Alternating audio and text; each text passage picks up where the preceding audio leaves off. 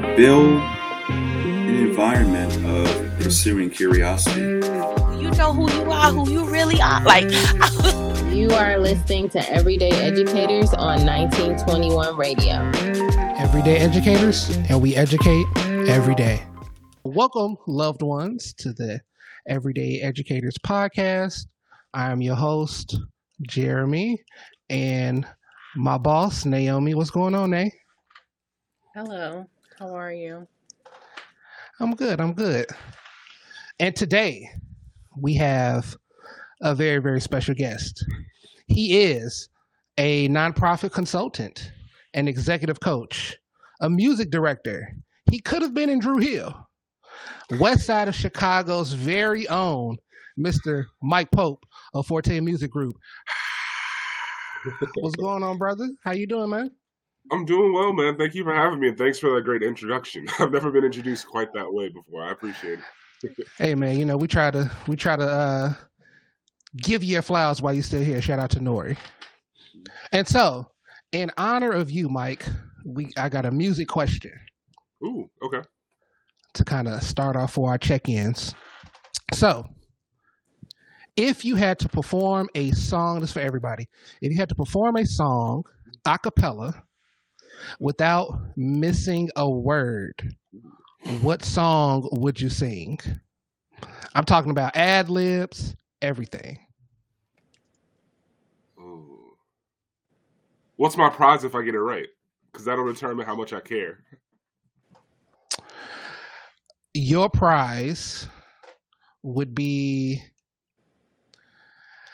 a first-class, all-expense-paid trip to your destination of choice. And a nice per diem when you get there.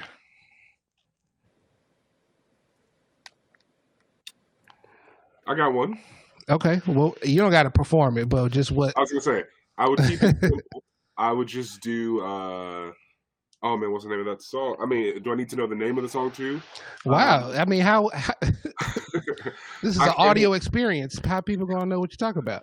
I would do I Can't Help Falling in Love with You by Elvis. Super simple lyrics, not a bunch of ad-libs. Okay. Yep. All right.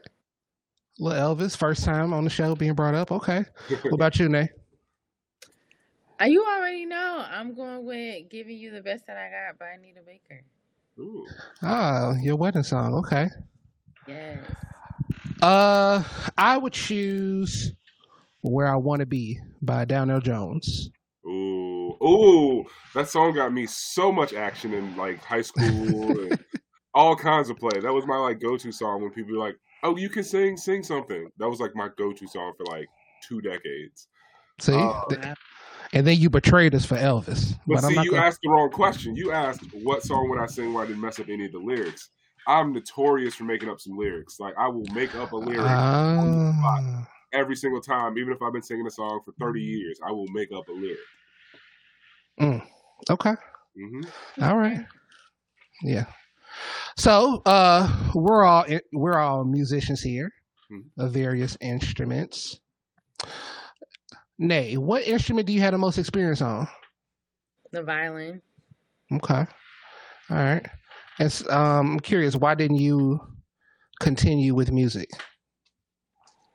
I hit a point where I just didn't. If I didn't love it for real, then it wasn't a point in doing it. I was like 18. I was a freshman in college. I was taking lessons still. And I was just like, yeah, I'm not about to spend the rest of my life doing this. And I didn't really see myself doing it as a hobby either. And so while I appreciate my 12 years of intense music training, I just didn't see myself as a musician. I also will say, I think that representation is very important because like when I was playing, Mary Ben-Ari was like the only person because she was on like Overnight Celebrity with Twista, and like then it became cool to play the violin for like that 90-day stint. But now that we things have evolved, we have social media and all these things, like you see so many like Black violinists that do play like contemporary songs, and they are included in like Beyonce concerts and all those things that I just didn't have. And so every now and then I think about like, what if I was a kid now? Would my path be different? Because I might feel differently about dragging my violin case around and going to lessons after school instead of being able to hang out. Back then, it just felt like it just wasn't cool, and it felt like my mom was making me, and there wasn't like I didn't have a connection to it. The music that I liked and I listened to in my room or in the car with my mom was not what I was learning. And I just feel like now there's a different way to teach kids music. Like everybody knows I love the R&B Money podcast, and so Tank was talking about how his son's piano lesson, she was like, what do you like? And he was like, I like the Spider-Man song. And she was like, okay. And so was like his first introduction to music, and every like your scales and all that stuff can still come out of the Spider-Man song or whatever else. It don't have to come out of the Suzuki music book. So that's a very long answer, but that's no, that's real. That's real. And Mike, other than your voice, do you play any other instruments? I do. I play piano, and I play. I'm an amateur cellist, so I'm right there with Nay. Where like cello was always something I thought I was like really interested in, but never really got the opportunity to explore. And it was always something that was kind of like at arm's reach, kind of too far away. I studied classical music in college, so I went to a music conservatory in Northeast Wisconsin called Lawrence University. Really great school. However, there was still a little bit of that, classical music is the top music, kind of air back when I was there. That's changed a lot. Their new dean of, not new, he's been there like 10 years, but their dean of music is finally changing some of those things where they meet the kids where they are and like let them learn the things that interest them most and then branch out from there. But I agree with what you're saying, Nate. So it's like it wasn't really cool necessarily to, have a violin or a cello growing up. But like now I think of like people like Sister Strings and Black Violin and even my cello teacher. I chose my cello teacher. His name is Jordan Hamilton because he's a hip hop cellist. This man is doing loop tracks and rapping and singing over like rap beats and stuff while playing the cello. There's Nine, the producer, who's a hip hop cellist as well too. Like there's so many more, acts that are diverse and that do the things that I'm most interested in. And I'm like, oh, let me pick this back up again. So that's been a journey, kind of trying something new as an adult, especially when you're good at something else in that same realm. It's hard sucking at something for the first time again. No, that's real. That's real.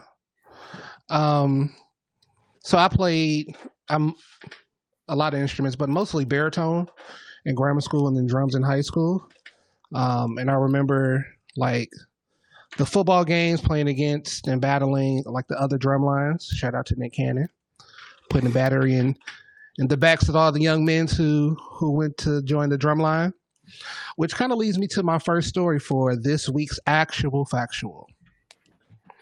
So today, September 16th, the University of Nebraska will be debuting this year's band when they play against Northern Illinois University. Mm-hmm. Nebraska's band comprises of 299 members. Mm. This is players, drum majors, and color guardsmen. Mm. So that's a lot of people, right? And I had to see who had the largest band in America. Any guesses? Any guesses, guys? I'm just going to say FAMU. I don't know if that's right, but... It ain't an HBCU. Sorry. Oh, who has the largest band? Jackson State. Are they HBCU? It is. So the answer is an HBCU. So. Oh, man. Texas A&M. My boy, for 100 points. Oh, that was right? Yeah. Woo! Yeah. So they have over 400 members in their band. What? I know, that's crazy. So fun fact, Google says the University of Notre Dame has the oldest marching band in America, established in 1845. And Allen High School in Texas has the largest high school band. How many people you think in their band? 150. Mm-mm. Like 600. 800. What?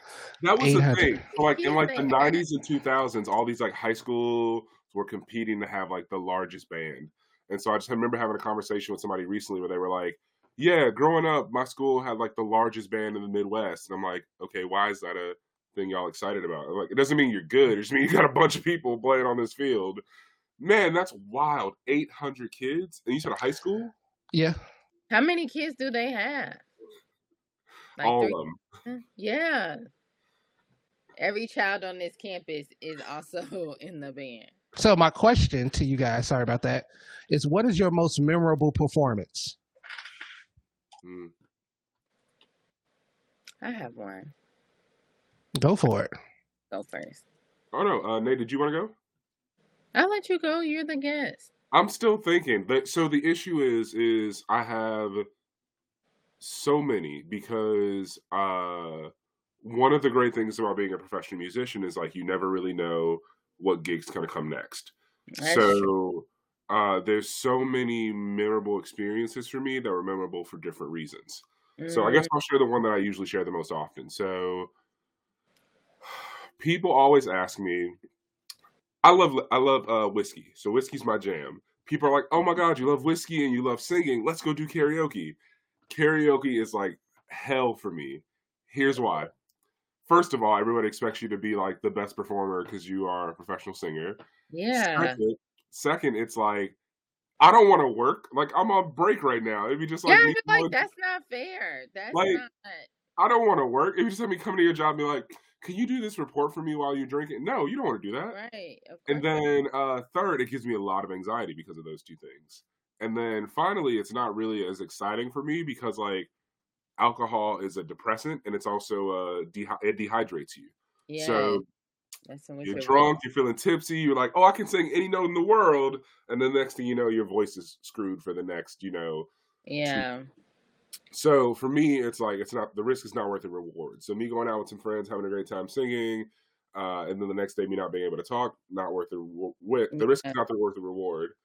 Primarily because I like to share this story. So one day, this had to have been like 2013 ish.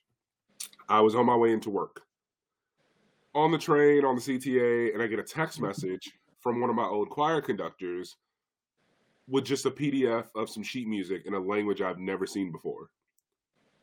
So I'm like, What? "Oh, okay, she definitely meant to send this to somebody else." So like I texted her, was like, "Hey, I think you meant to send this to another Michael." She's like, "No, I meant to send it to you." Singing at the Nelson Mandela Memorial Service tonight in Chicago. And I was like, "Oh, okay." And then she was like, "Oh, that's the South African national anthem." Their national anthem is in 3 languages. It's in Afrikaans, it's in Danish, and English. Mm-hmm. And so I saw this Danish sheet music that I've never seen before. And I was like, "What is this?" And so it was really cool because like I went to work, learned this song while I was at work, had Mm-hmm. like a 20-minute rehearsal beforehand, and then went to go perform this in front of a group of African dignitaries at Nelson Mandela's memorial service. It was one of my like most magical musical moments because like my choir conductor is like a world music expert and she teaches South African music all over the country. That's And awesome. she taught us these few songs. We performed these songs and like I'd never performed it for a group of South Africans before. So like Mm-hmm. usually you perform it as like white audience, they're like, "Yay, pretty African music." But Yeah. like these Africans like lost their mind. They were like screaming at the top of their lungs. They were utilating. They're like, "Do it again, again, again, again." So like we performed this song like 3 times. They joined along with us. They taught us some dances, and it was just one of my most magical moments because like I think about it all the time. Like, what if I went out drinking the night before or done Yeah. karaoke and like messed up my voice, and then I would have to say no to that opportunity. So Yeah. that's probably one of my favorite musical moments. I love that. That's cool. Mine is I used to play for All City Orchestra. And what is cool about All City is that there are multiple All City organizations or groups. So I play for the All City Youth Orchestra, which included like strings, brass, the whole drums, the whole bit.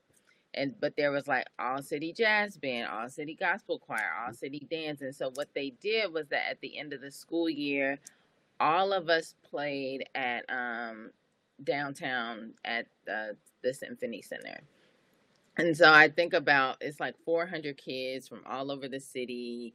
And I just always reflect on that opportunity, one, being able to play where the Chicago Symphony plays, but also the experience of like being in that space and connecting with other kids that also played instruments and did other cool things.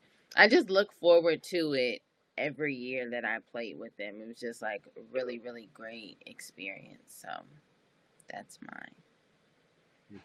Okay. I'm sure I've seen you. I've been to so many of those performances. My grandmother was one of the head choreographers for that. She taught at Beasley for 1,000 years, so she taught dance at Beasley. So, question, guys: did you all have a favorite toy growing up? To share? What was your favorite toy? I had a robot that was, his head was in a certain, it was clear, like his head was clear, but he had like, I guess what would look like Chuck Taylors with like wheels on the bottom, and he would like buzz all around the house, and he broke one day, and I was like so sad. And I kept him. I still play with him. I just had to push him because his like little motorized wheels didn't work. But I loved him. He was probably my favorite. Oh, very sweet. What about you, Brother Pope? I used to have a Barney stuffed animal that I took with me everywhere until I was like 5 or 6. And I could have sworn one time that Barney ate one of those little Salerno butter cookies. And so I spent the rest of my like childhood trying to get him to eat another one again. And then as I grew a little bit older, I really got into like Megazords from Power Rangers. And so like every Christmas I would get whatever the new Megazord was. And I remember one in particular, it was kind of similar to yours, where like it had some kind of mechanism in it where like the feet rolled so it could like walk on its own. And that was probably one of my favorite toys for like years until I got into video games. So, ironically, my favorite toy is also a Power Ranger. Hey. I like the one they had the big chest and like their head would like flip. Yeah. Those were the rawest. So, of course. Funny story there. I had one of those, and that was the first time I understood how to do discounts on like percentages off. So like Woolworths was closed in downtown, and they had like a 70 or 90% off discount. And I was like, Mom, I want this. She's like, we can't afford that. She's like, and I was like, but it's on sale. She's like, how much? And I was like, I don't know. It's like 70% off. She's like, well, how much is it? And I'm like, I don't know. And so she taught me how to do math to figure out the percentage of stuff like in the store.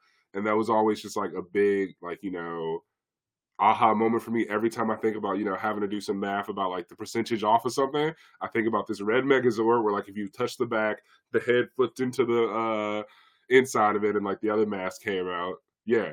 So Power Rangers had a big impact on my childhood for sure. Look at that. Games and math coming together. Well, toys and math, rather.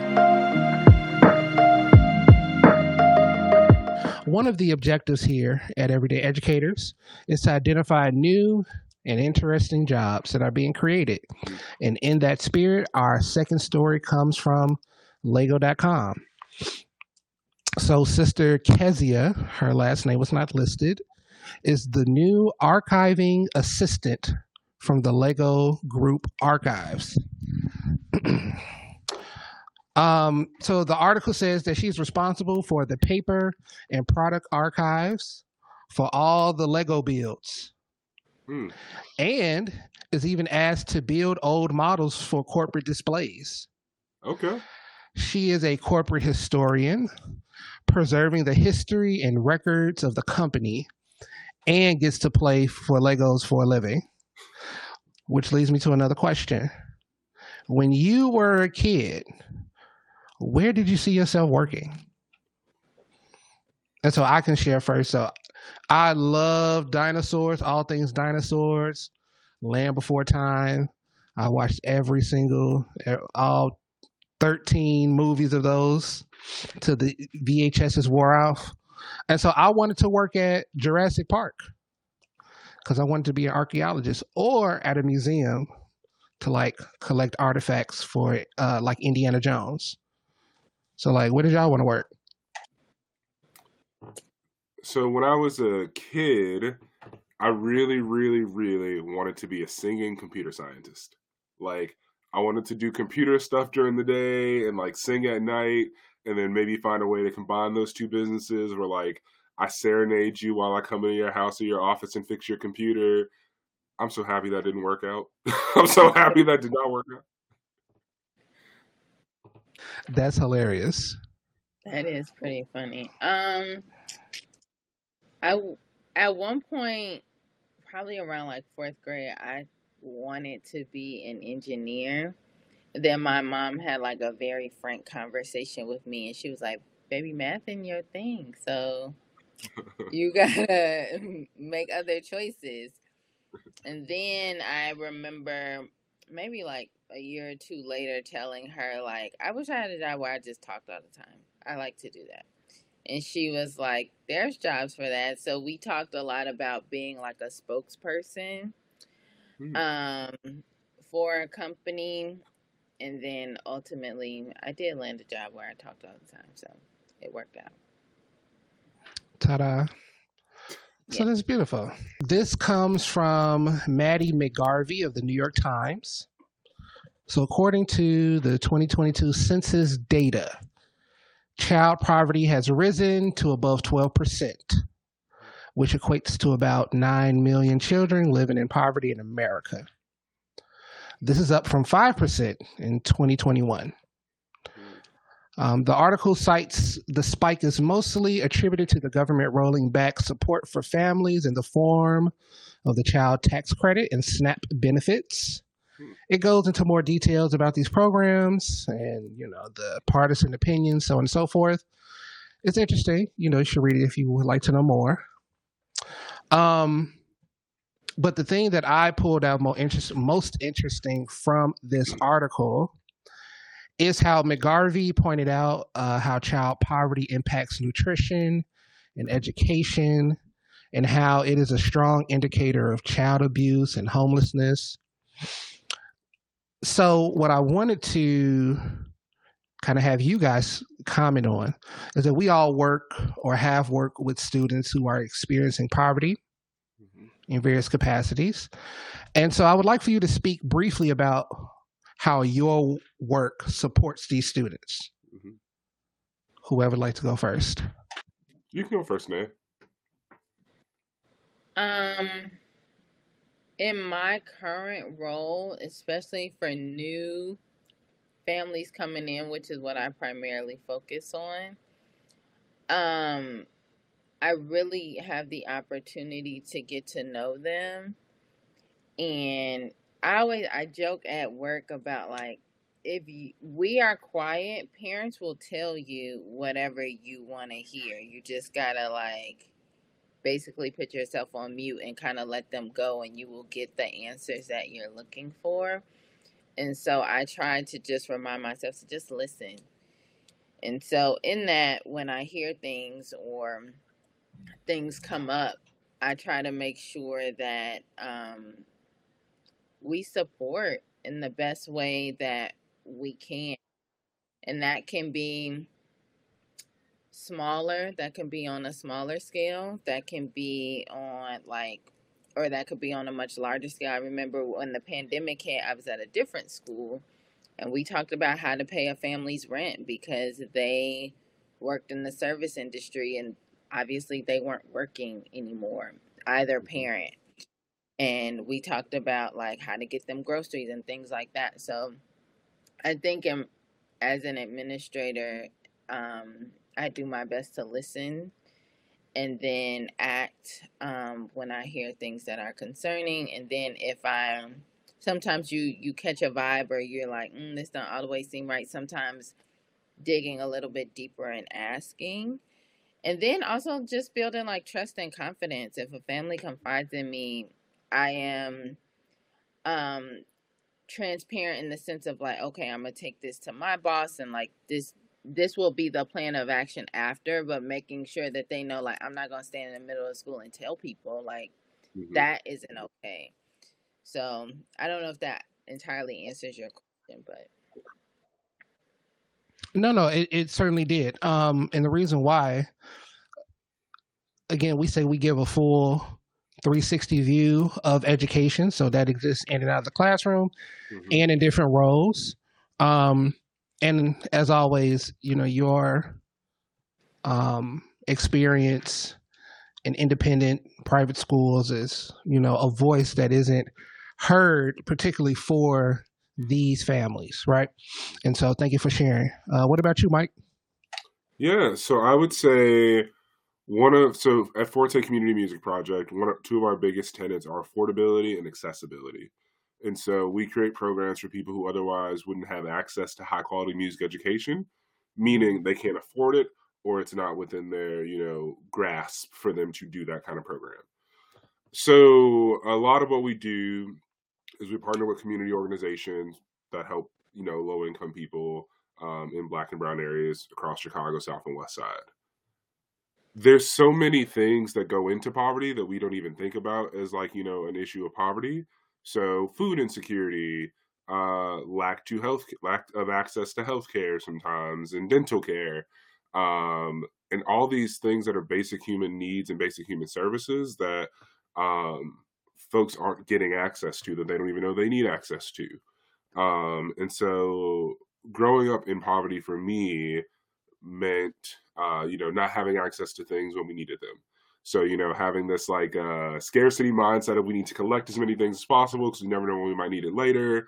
And sometimes I feel that when I'm with some of my students is like, just reminding them, hey, you can slow down here. Like yes, you have these goals and ambitions, but take some rest. Like, take some time to, enjoy the success that you've had, and, just kind of ride it out a little bit.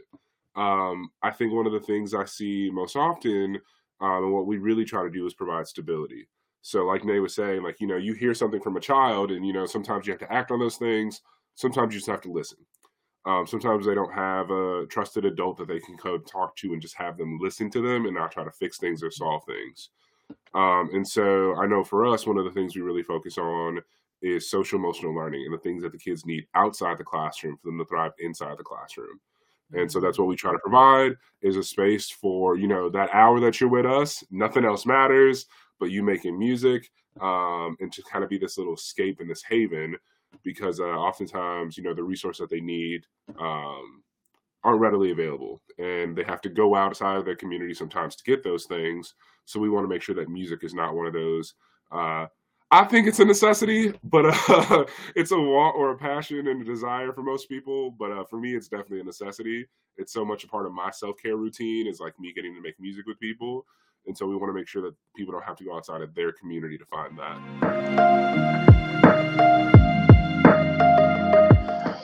So we want to transition because you said something, and so I have this list of questions that I want to ask you about yourself, brother Mike.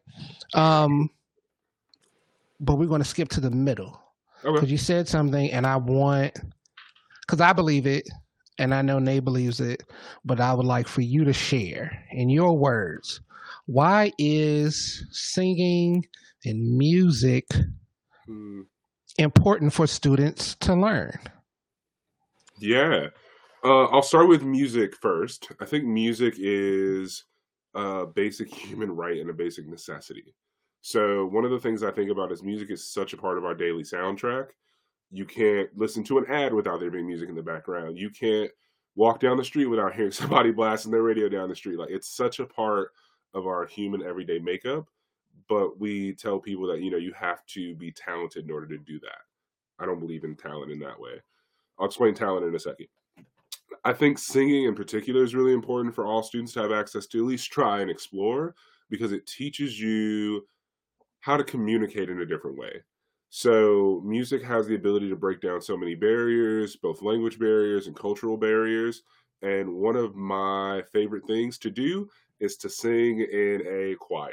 So that may sound really silly and really like trivial, but for me, that's one of the only times in this world where I am judged based on nothing but my ability. They don't care that I'm like a 6'4" big black man. Like none of that matters. What matters is my ability to add and contribute to this greater cause, which is creating this, symphony of sound. And for me, it's a really great escape. And so I think it's a travesty that people don't get the opportunity to explore that thing for themselves. One of the things I think about, especially in regards to talent, is I do believe in talent, but not in the way that most people believe in talent.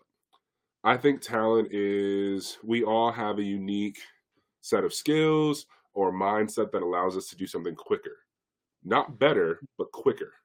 And so each of us has, like for me, my body type, my way that I think about mathematics and calculations made football something that I could pick up on really easily.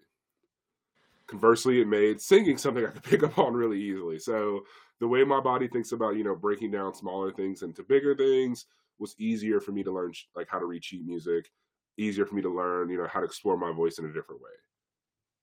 At some point you run out of talent and you need to build skill. For me, that moment was going to college. I was naturally talented at singing. A lot of those things came very intuitively, but it was very clear to me first day of school, oh crap, you ran out of talent. Now you got to start building skill. I think sometimes people are afraid to build that skill and they sort of stop right before that hurdle because they're afraid of what's on the other side of that. All right. That's great. That is great. So I need to find another transition word. I was editing and I was here like sup. That's like but sup. Since we still using that right now. You were a young lad in the late 1900s on the west side of Chicago. You are so petty. So a child has not told me yet that I was born in the 1900s, but I think I might leave my body if a child ever tells me that. Well, a child told me that. That's why I started using it. She was like, wait. She was like, you were born in the 1900s? I was flabbergasted. Listen, I can't. But anyway, so as born in the 1900s on the west side of Chicago. Mm-hmm. West side? And I feel my spirit rising, the abolitionist in me, as you were at Harriet Tubman Elementary.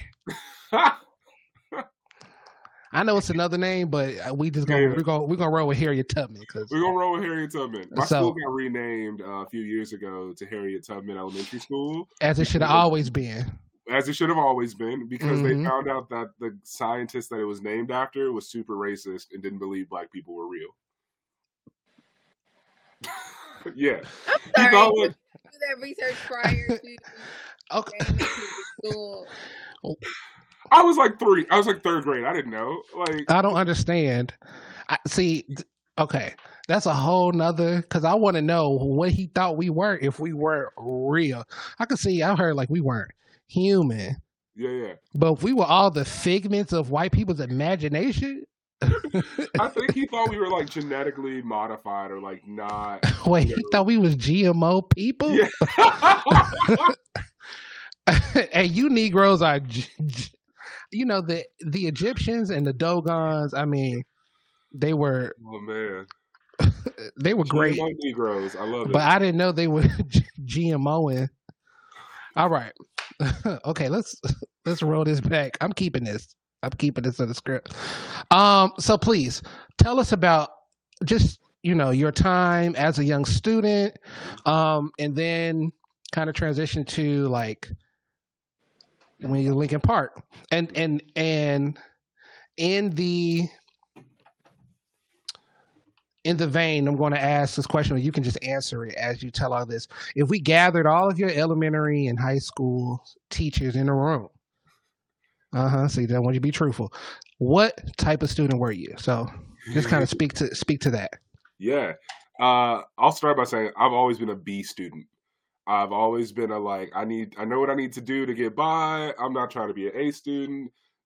F's and D's scare me. So like, yeah, I was always a B student.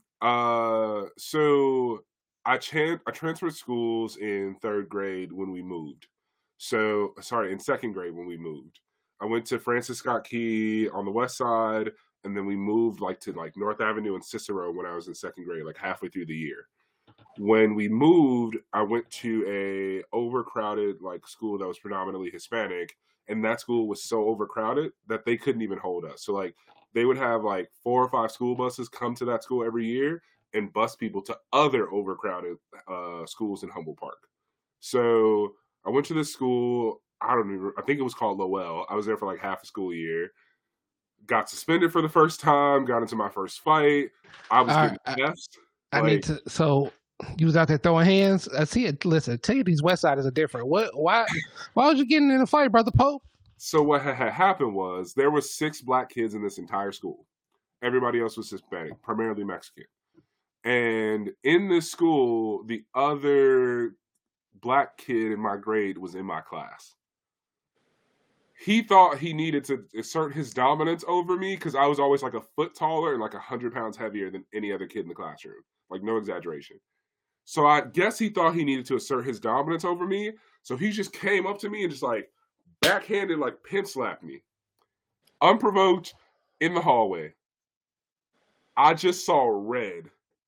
Chased after him into the classroom. Punched him. He ran. Picked up a chair and threw it at me, and then I picked up a desk and threw it at him, and that's why I got suspended. Because I hit him. It hit. It connected. It was all like 200 pounds of this like second grader throwing a desk at another little kid. It was, yeah.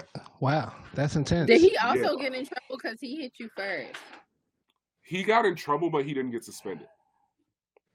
Because he don't have aim? Facts. Okay. Exactly. All right. So yeah, so a lot to unpack there. But young man, we got to stick together. All right. It's only 2 of us. It's only 2 of us. Okay, but moving forward. So you ended up at Abolitionist Academy where you should always be. Yep. So how was that? I'm telling you this about how I got there, actually. So my grades were suffering. I got suspended for the first time. My mom was like, that's not my son. My son's a B student. You know what I'm saying? Like, he doesn't, like, he's clearly not being challenged here. So my mom had the wherewithal to go right up to the board of education and was like, this school is failing my son. He's not being challenged in the ways that he was at. He was at an accelerated gifted program at his last school. He's acting up because he's not being challenged in the classroom. And she was right. She was like, y'all need to find another school for my son. And they were like, no, he has to go to his neighborhood school. And she's like, no, y'all need to find another school for my son. Love it. They then were like, you should go look at this school in Lakeview. Like, they are a performing arts elementary school, like a kind of a magnet school. You should go look at them. They have a bus program, but the bus program's full right now. So like, you'd have to get him there on your own. My mom, every day for like 3 years, took me to school every day on the bus from the west side to Lakeview every single day. Picked me up every single day. And that was like a really big pivotal like moment of change in my education. So like, I was at a school that was challenging me. I was at a school that really prioritized the arts and that really prioritized every single kid at that school has to participate in some kind of art program. Whether it's visual arts, performing arts, dance, you have to participate in some kind of arts program. So for me, that was my first time ever singing in front of somebody. And so joined Chicago Children's Choir, who came to our school when I was in 8th grade. That's where I learned how to like read music, where I learned how to sing and play piano a little bit. And then found out that I could get into really good magnet schools through like their music program. Found out about Lincoln Park, which had a really great choir at the time, and they still do. They're one of the top choirs in the state.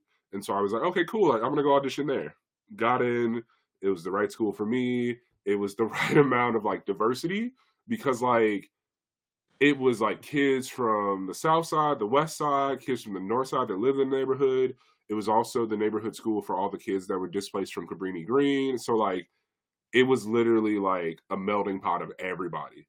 It's also an international baccalaureate program, so it had some of like the smartest minds there. And so it was just like this melting pot of like all these different cultures and different experiences. And I loved it. Found out that, I can get music scholarships my junior year of high school, and I played football all throughout high school.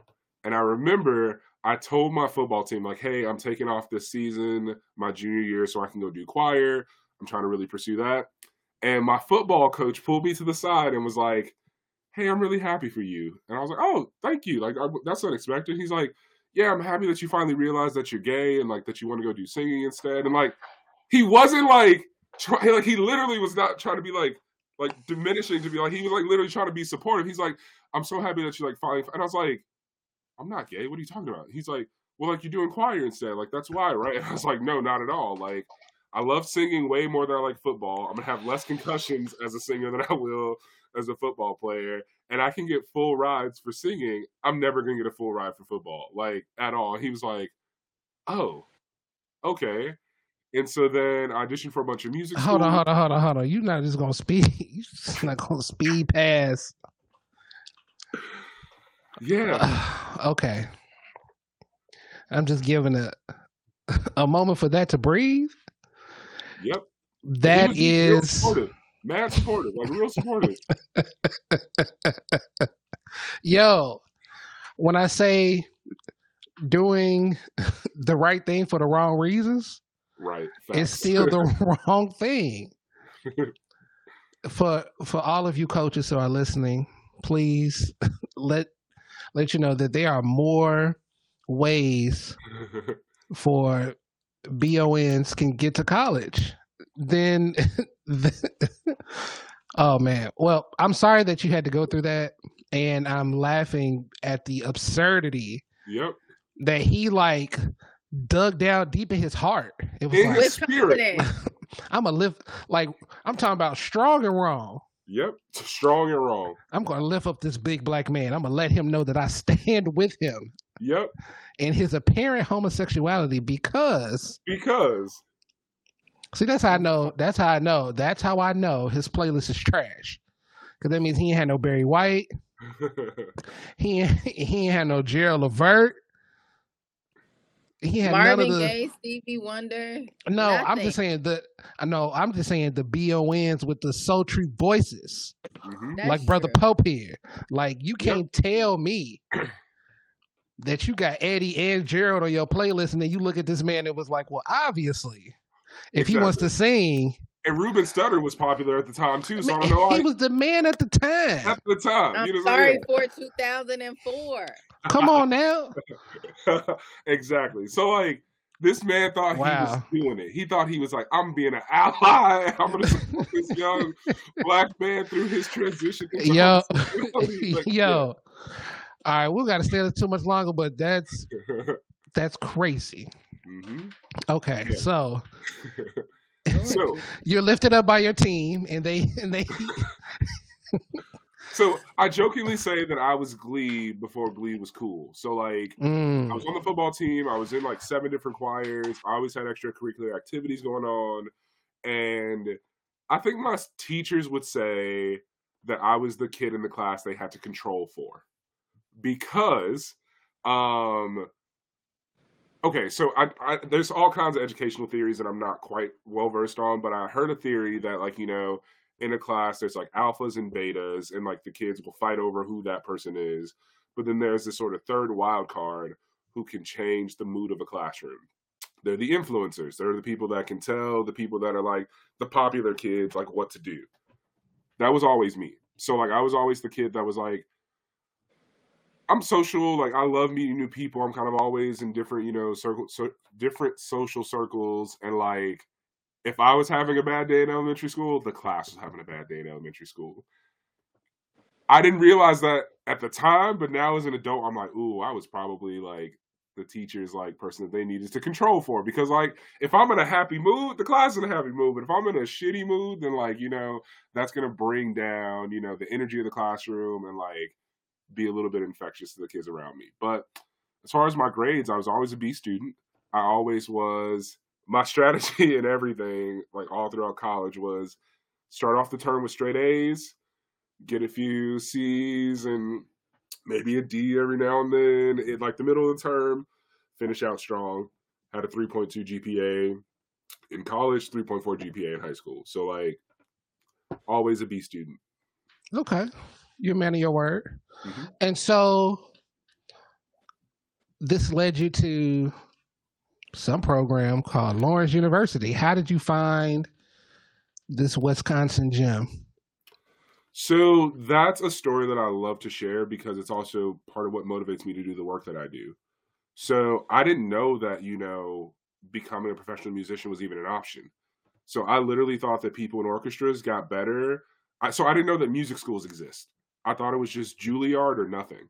So I thought people who were in professional orchestras got better by just like shredding violin in their garage. Like I didn't know that they went to school and studied it. So found out that that was a thing. And I was like, okay, cool. Like, how do I get into that? So I went to a school that had a really great post-secondary coach. I forgot her name. Like I've been trying to remember her name for like the life of me. But she was really good at getting other colleges to come in and do presentations for us and letting us kids know when they were happening. So I would always go to these presentations and, just kind of feel schools out. At the time, I still wanted to be a singing computer scientist. So I was looking for schools that had a really good academic program as well as a really good music program. That knocked off a bunch of schools because I was trying to double major. Most schools won't let you double major. And if they do let you double major, not into programs that are so vastly different. So finally found Lawrence University because a college counselor came through. A really dope black man named Muhammad Bey. Nobody showed up. I was running late to class. I didn't finish a paper for my English class. And I saw the college counselor in the hallway like begging people to come hear about this college. So I was like, yeah, I'll come here. Let me go talk to my teacher. Let me go tell her that I'm going to this college counselor thing. So that way I can spend some of that time finishing up this paper before I get into her class. Go into this session, ask him about the music program. And he's like, oh, we have a really great world-class music program. Our alumni go on to do A, B, C, D, E, F, G. And then I was like, okay, well, now tell me about your computer science program. Our computer science program is like one of the best in the Midwest. We do A, B, C, D, E, F, G. And I was like, oh, you answered both of those questions? Usually people skirt around one of those questions. I'd be like, tell me about your, computer science program. They're like, our alumni go on to do blah, blah, blah, blah, blah. And they're like, okay, tell me about your music program. And they're like, we built a new building. So like to have somebody answer both those questions, I was like, oh, that's cool. Went and I did 3 visits. 2 of them were overnight visits. One of them was my audition and fell in love with the school. I was like, this is the right school for me. And I was right. It's a perfect school for me. Brother Mike just made a very valid point that I want everybody who has a young person going to college to make note of. The school in its entirety, looking at it solely as a sum of its parts, can be very misleading for most of our students. Because what matters most is the program. Yes, the school, the mission and values, the culture is important. But the dean of that college and the relationship that dean has and where those students who graduate from that program go matter more than the school in its entirety. You can have a great school. You have a great school with a trash music program and they will just be music teachers and that will be it. And music teachers are great and necessary, but if they aspire to be more, then they might want to look at a little more competitive programs. So brings me to my second question. It's not my second, it's like my 100th question for you, but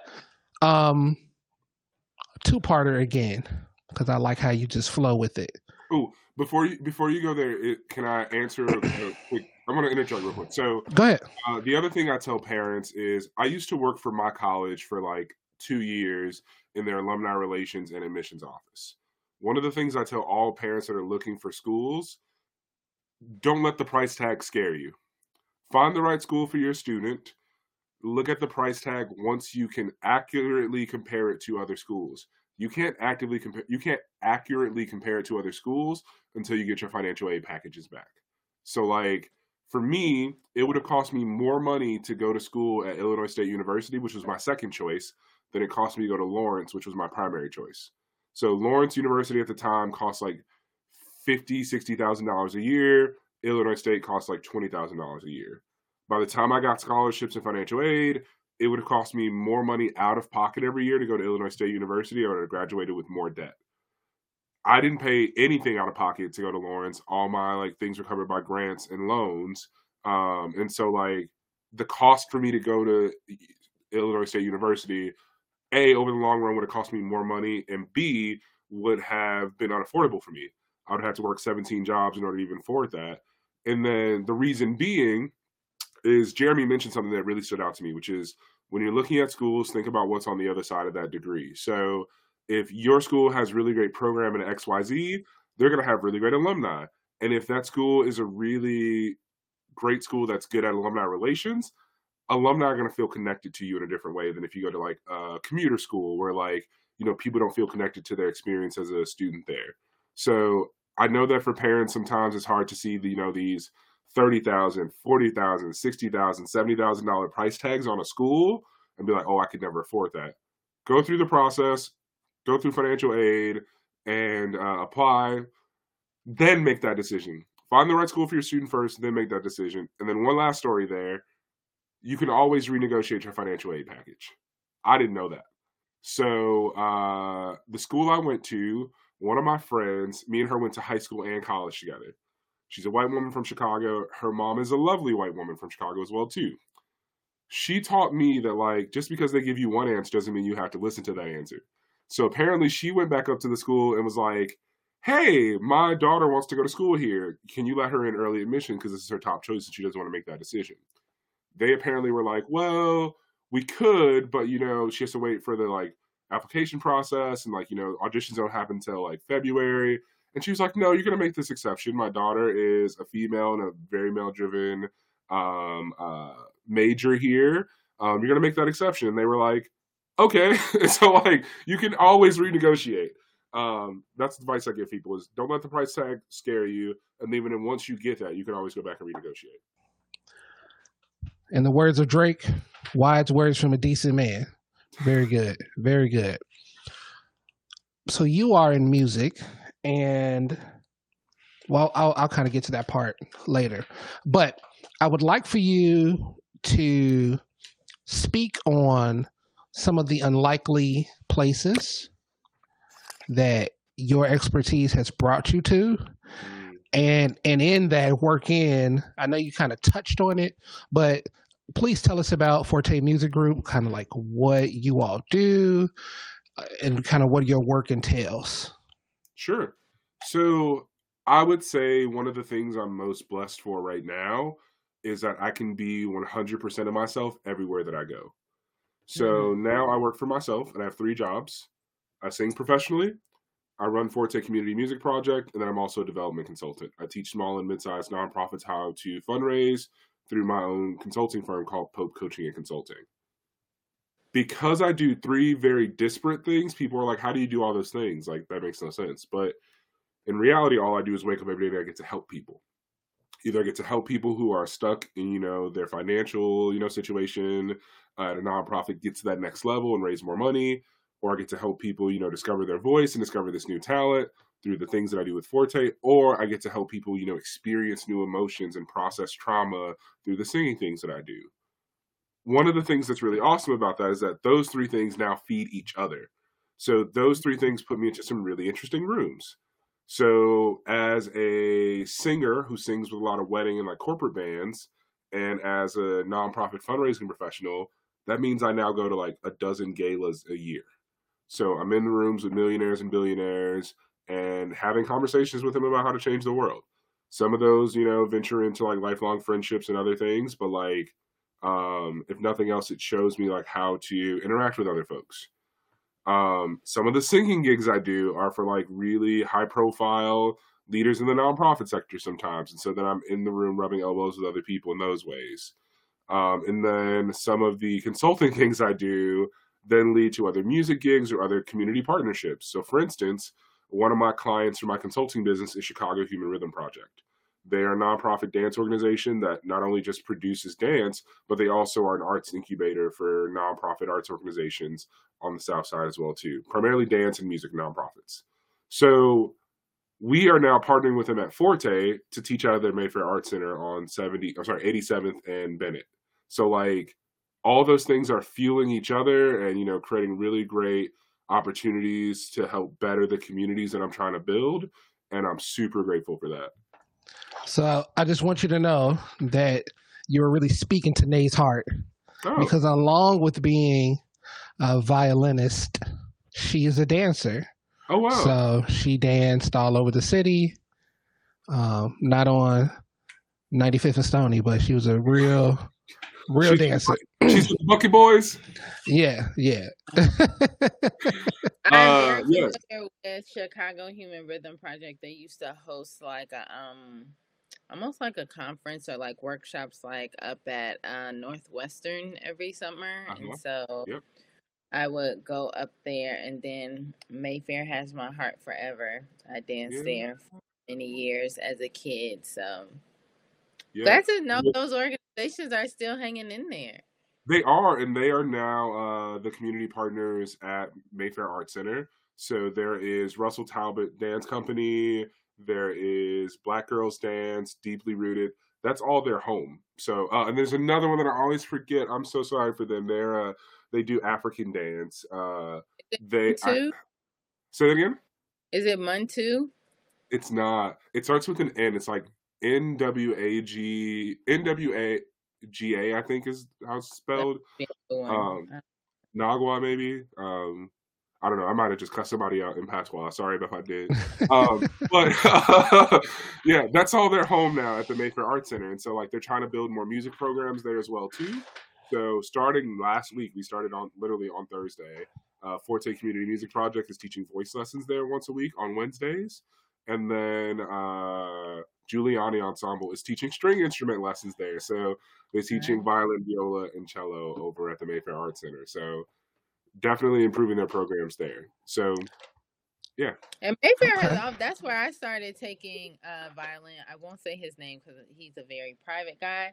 But my private lesson teacher that I had for over a decade, he started off I started with him at Mayfair. He was the violin teacher there. So, yeah, come back through. So, and I'm sure I can tell this, but the Mayfair Art Center is now owned by Chicago Human Rhythm Project.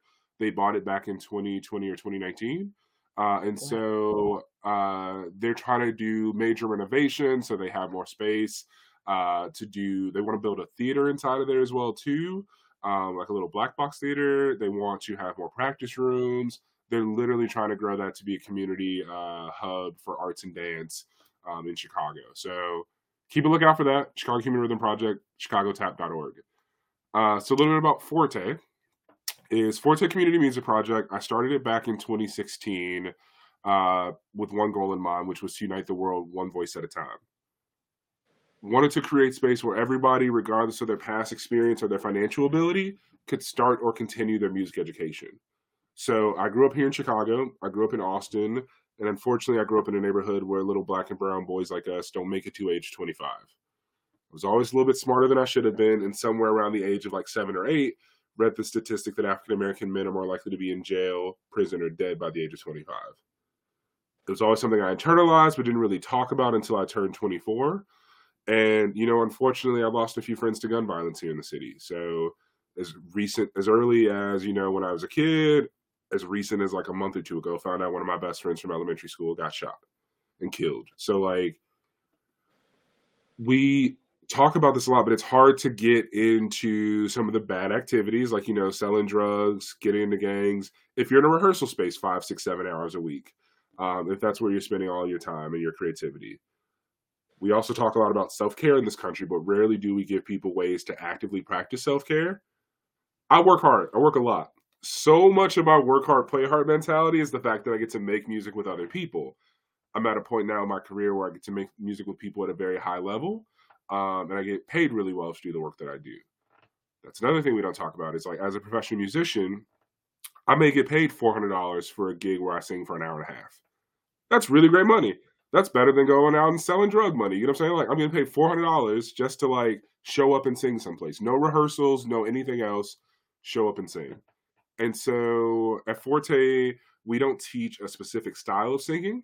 We teach a classical approach to whatever you want to do with your voice. So we have some singers that are heavy metal singers. We have some opera singers. We have some jazz singers. We have some singers who are professional musicians who just come to us when they want a check-in for an audition or a role that they have. We have students that take lessons because they want to get better at karaoke. We have students who take lessons because they want to feel more confident singing like in the congregation at church. And then we even have a grandma who's taking lessons so she can sing nursery rhymes to her grandkids. And I love that there's a place for all those people. We have 2 programs, 3 if y'all can help me fundraise for the third. We have 2 programs. The first one is our community music project, where we physically go into schools, community centers, churches, etc., and we create pop-up music schools. That's what we're doing over at Mayfair Arts Center. So that's one of our satellite locations. Our second program is our virtual Pay What You Can voice lesson program. So we offer virtual online lessons, and you tell us how much you can afford to pay. So our lessons are $35, but if you can't afford that, they're on a sliding scale based on whether or not your family would qualify for free or reduced lunch in your state. We just threw that out the window altogether. We were like, nope, for our virtual lessons, you let us know how much you can pay. And then our third program, which we haven't launched yet, which we're trying to raise funds for right now, is our Forte Honors Program. So we're building out this curriculum to help kids that are interested in pursuing degrees in voice with everything they need to be competitive for the top music schools. So like Juilliard, Columbia, Northwestern, where else? There's so many great, music programs across the country, but oftentimes Black and brown kids and low-income kids don't have access to the skills they need to be competitive for those auditions. So we'll take 10 kids and we'll help kids find the right school for them. Once they find the right school for them, we'll then help them with their application and their college essay. And then after that, we'll help them with their repertoire, so helping to choose the right audition pieces. And then finally, once they get accepted into schools, we'll help them negotiate their financial aid package. Unfortunately, we don't have the funding yet to start that program. So this year, we're going to start a test trial of that. And I want to do a big audition date in the winter. So either in December or January, where we host a spot where folks can come and do their audition repertoire for a panel of judges who can give them feedback and positive, constructive, next steps. So I know for me, when I did all my auditions, I didn't have a voice teacher. One of my teachers pulled me to the side and was like, hey, you should learn this song and this song. And I was like, okay, cool. And then I learned those songs, sung them for him once or twice. But the first time I performed my entire set was in front of an adjudicator that decided whether or not I went to that school. So those are the 3 programs those 3 programs that we have, and the third one that we're launching. That's what we do over at Forte. So what I'm hearing is I can come and take lessons. Next. So you can give me, okay. All right. There you go. My dream of being Barry White can finally come true. Yep. Also. I don't know if I can get you fully to Barry White, but we might get you to Barry Blanco, the off-brand, value version. Yo, no, we're gonna keep it hip hop. Barry Off-White. Okay. Just think about it. I'll let you live your dreams. Yeah. That's all I'm asking. Okay, so this is the last question, which is one of the most important questions. Right now, there is a young man. He's about 6'4", plays football. Okay. He might even be on the west side of Chicago. Okay. And he is passionate about music, about singing, but may not necessarily want to be the next Rod Wave. Sure. Because he doesn't know all of the options that are available to him, many of which you spoke about today. Mm-hmm. What are some things that he can do, or that his educators, right, who are working with him, can encourage him to do right now to kind of prepare? So Nate said something very important, which is representation is key. So if you don't see yourselves in the things that are ahead of you, it's hard for you to view a pathway for you to be able to do something like that. So I would say, first off, if for teachers who are not music teachers who see talent in a student, encourage that talent. Unfortunately, one of the things we do in the Black community when we, see talent in someone is we poke at it, we tease at it. We say, "Oh, you think you little Luther, right?" Like, like our way of showing love is through like razzing up somebody, like talking crap. That can be discouraging to some kids. Like some kids might be like, "Man, like, I really want to do this thing, but my family keeps like clowning me for wanting to go to choir." Keep that to yourself sometimes. You know what I'm saying? Like, we mean it with love because that's what we do, but like keep that to yourself sometimes. So like encourage that kid to go find resources. So one of the things that's great is that we live in a major city where there's tons of youth art programs and development programs. There's places like Merit School of Music. There's places like us. There's places like Chicago Children's Choir. There's places like, and I'm venturing into other things that are not just music now, but there's places like Free Street Media, True Star Media. There are all these nonprofit arts organizations that teach kids useful life skills in the arts. So I would encourage you to do some research and see if like one of those programs fit that kid's needs. And then the other thing is just like, it's hard to find people who look like you in many of these spaces. And I know for me, just sort of my general philosophy on things, like if I don't look around and see a role model for myself, then I usually decide that I want to be the role model for other people behind me. That's a much harder role to sort of like, trudge up, but I think it's worth it on the other side when you can then take those life lessons that you learned and share them with other young people or share them with other adults. Cause like, we still got some unlearning to do from our childhoods. And so, I would encourage them to support that kid. I would encourage them to, take the positive, aspects of like what that kid is doing and really lean into that because they're going to get the negative from every other place. Singing is such a subjective thing, and unfortunately now because of things like American Idol and what's that, Dancing with the Stars, everybody thinks that they're a critic and like oh, that person's voice is trash, whatever. But like that person's doing the best they can. That person has a very unique sound. That sound just might not be for you. But that person may be the next, Barry White, the next, Marvin Gaye, but we just like crush their whole dreams because they don't sound like what we think they should sound like, which is auto-tuned. So that's my little soapbox. So what he's saying is once I start singing, I'm going to sing the intro on the podcast and y'all can't critique me. Correct. So thank you. Yeah, y'all need a little intro and y'all need some little like transition music for like all these segments. So we do have an intro. Ooh. And we do have transition music, so when we publish this, you can hear it. Yeah. But we are definitely open to maybe working with some of your students, your kids. Maybe grandma could hook us up. That would be live. That would be live. All right. Yeah. All I'm saying is that you need to sing that for us that are on the show that can't hear it. In between each transition, you need to be like, do do do do do do. Yeah, I got like it's a, what was it? What would you say? They look more like hip hop, jazz kind of. That that intros and transitions. You'll hear it. I'll send you. Make sure you get the episode. We normally end with a book club, but we have a music extraordinaire. So we're going to switch it up a little bit. Okay, I'm going to do that over because I know I can hear the door opening. So we normally have a book club, but because of you, Brother Pope, we're going to turn this segment to album club. And maybe I have some album club. So what is the greatest album you've ever heard? And what is the last album that you listened to? While you're thinking about it, I will shout out Diddy's album, Chef's Kiss. Beautiful. It just came out yesterday. So, please.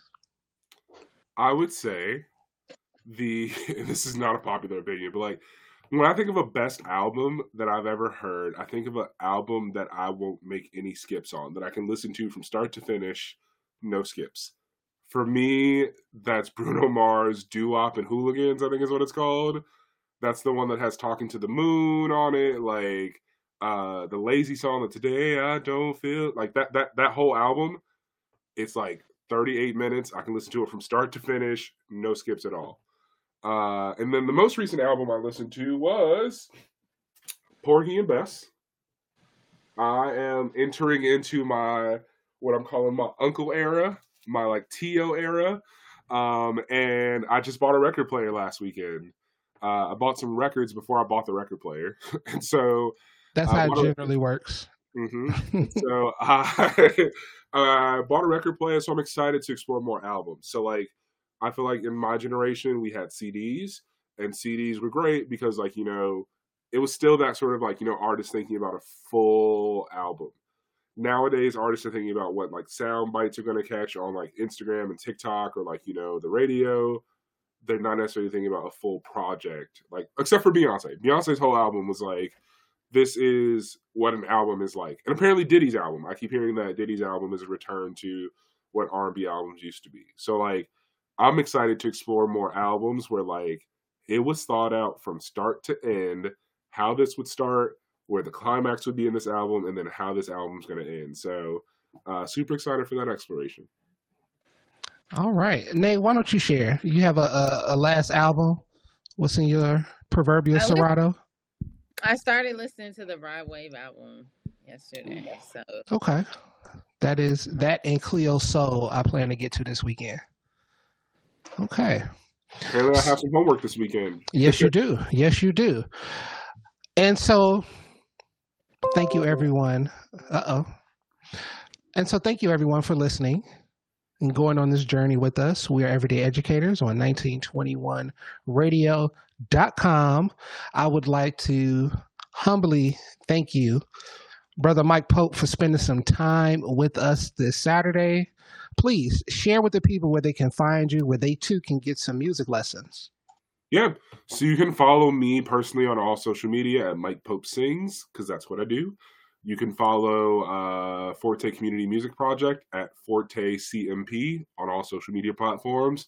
And then you can follow my consulting firm at Pope Coaching on Instagram, and I think that's Instagram.